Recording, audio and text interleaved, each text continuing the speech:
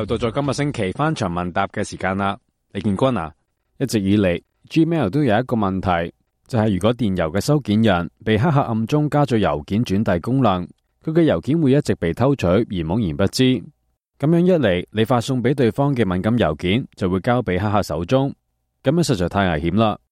但係而家 Gmail 有一個保密功能，似乎可以解決呢一個存在已久嘅問題，可唔可以同我哋介紹一下呢？ Gmail 嘅保密功能並唔係將你嘅郵件加密，所以英文用 confidential 呢個字，而唔係 encryption。只不過有呢項功能嘅郵件，唔理收件人係咪用 Gmail， 都可以定時毀滅郵件，亦都可以設定一定要攞到手機嘅特定短信密碼就可以打開，可以禁止收件人將郵件轉遞、列印或者下載到其他地方。咁就算收件人嘅戶口被暗中加入郵件轉遞功能都好，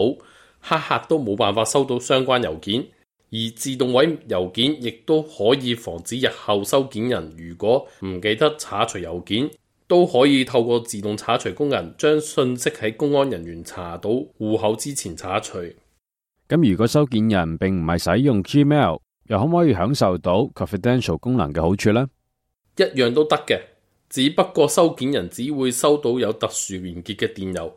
收件人一定要喺指定時間裏邊打開指定連結讀取電郵內容。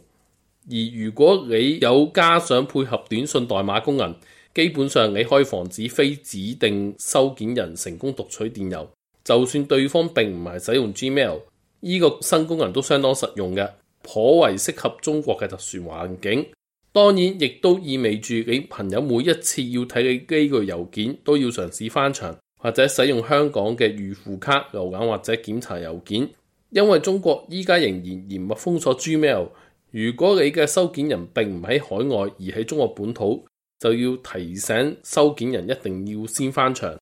咁如果係用 G Suite， 又能唔能夠享受呢一項功能嘅好處呢？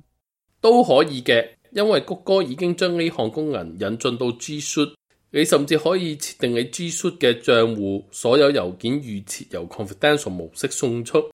因為 G Suite 有比較多企業級嘅功能，所以可以提供嘅功能同參數亦都比較多。但係呢一項功能並非100%可以防止郵件外泄，其實仲有咩缺點需要聽眾使用嘅時候特別要注意呢？呢項功能唯一冇辦法解決問題係螢幕獵取功能， Gmail 係防止唔到嘅，而 Android 電話、iPhone 以及 Mac 機都有外置呢項功能，所以最安全同保險嘅做法係喺 confidential 功能傳送郵件同時，再將內容用 PGP 加密，喺冇螢幕獵取功能嘅電腦上閱讀郵件，基本上就杜絕大部分郵件外泄嘅可能性。天下間係冇100%防止郵件內容外泄嘅方法，但要做到將外泄機會大大減低，呢一部分現行技術係提供咗唔同嘅可能性，做到防止外泄嘅。如果你使用 G Suite， 你可以指定特定 IP 嘅人至可以打開 G Suite， 而用於登入 G Suite 嘅電腦係特別設定，並唔提供任何螢幕獵取功能。透過呢種方法就可以避免有資料落入其他人手上嘅。咁如果要傳送使用 confidential 模式嘅電郵，係咪只能夠使用 Gmail 嘅網頁版呢？除咗 Gmail 網頁版以及更新版本嘅 Gmail Apps 可以使用 confidential 技術之外，其他公司嘅軟件都唔可以使用 confidential 技術，只能夠閱讀嘅。今個禮拜嘅翻牆問答時間去到呢一度，我哋下星期再講過。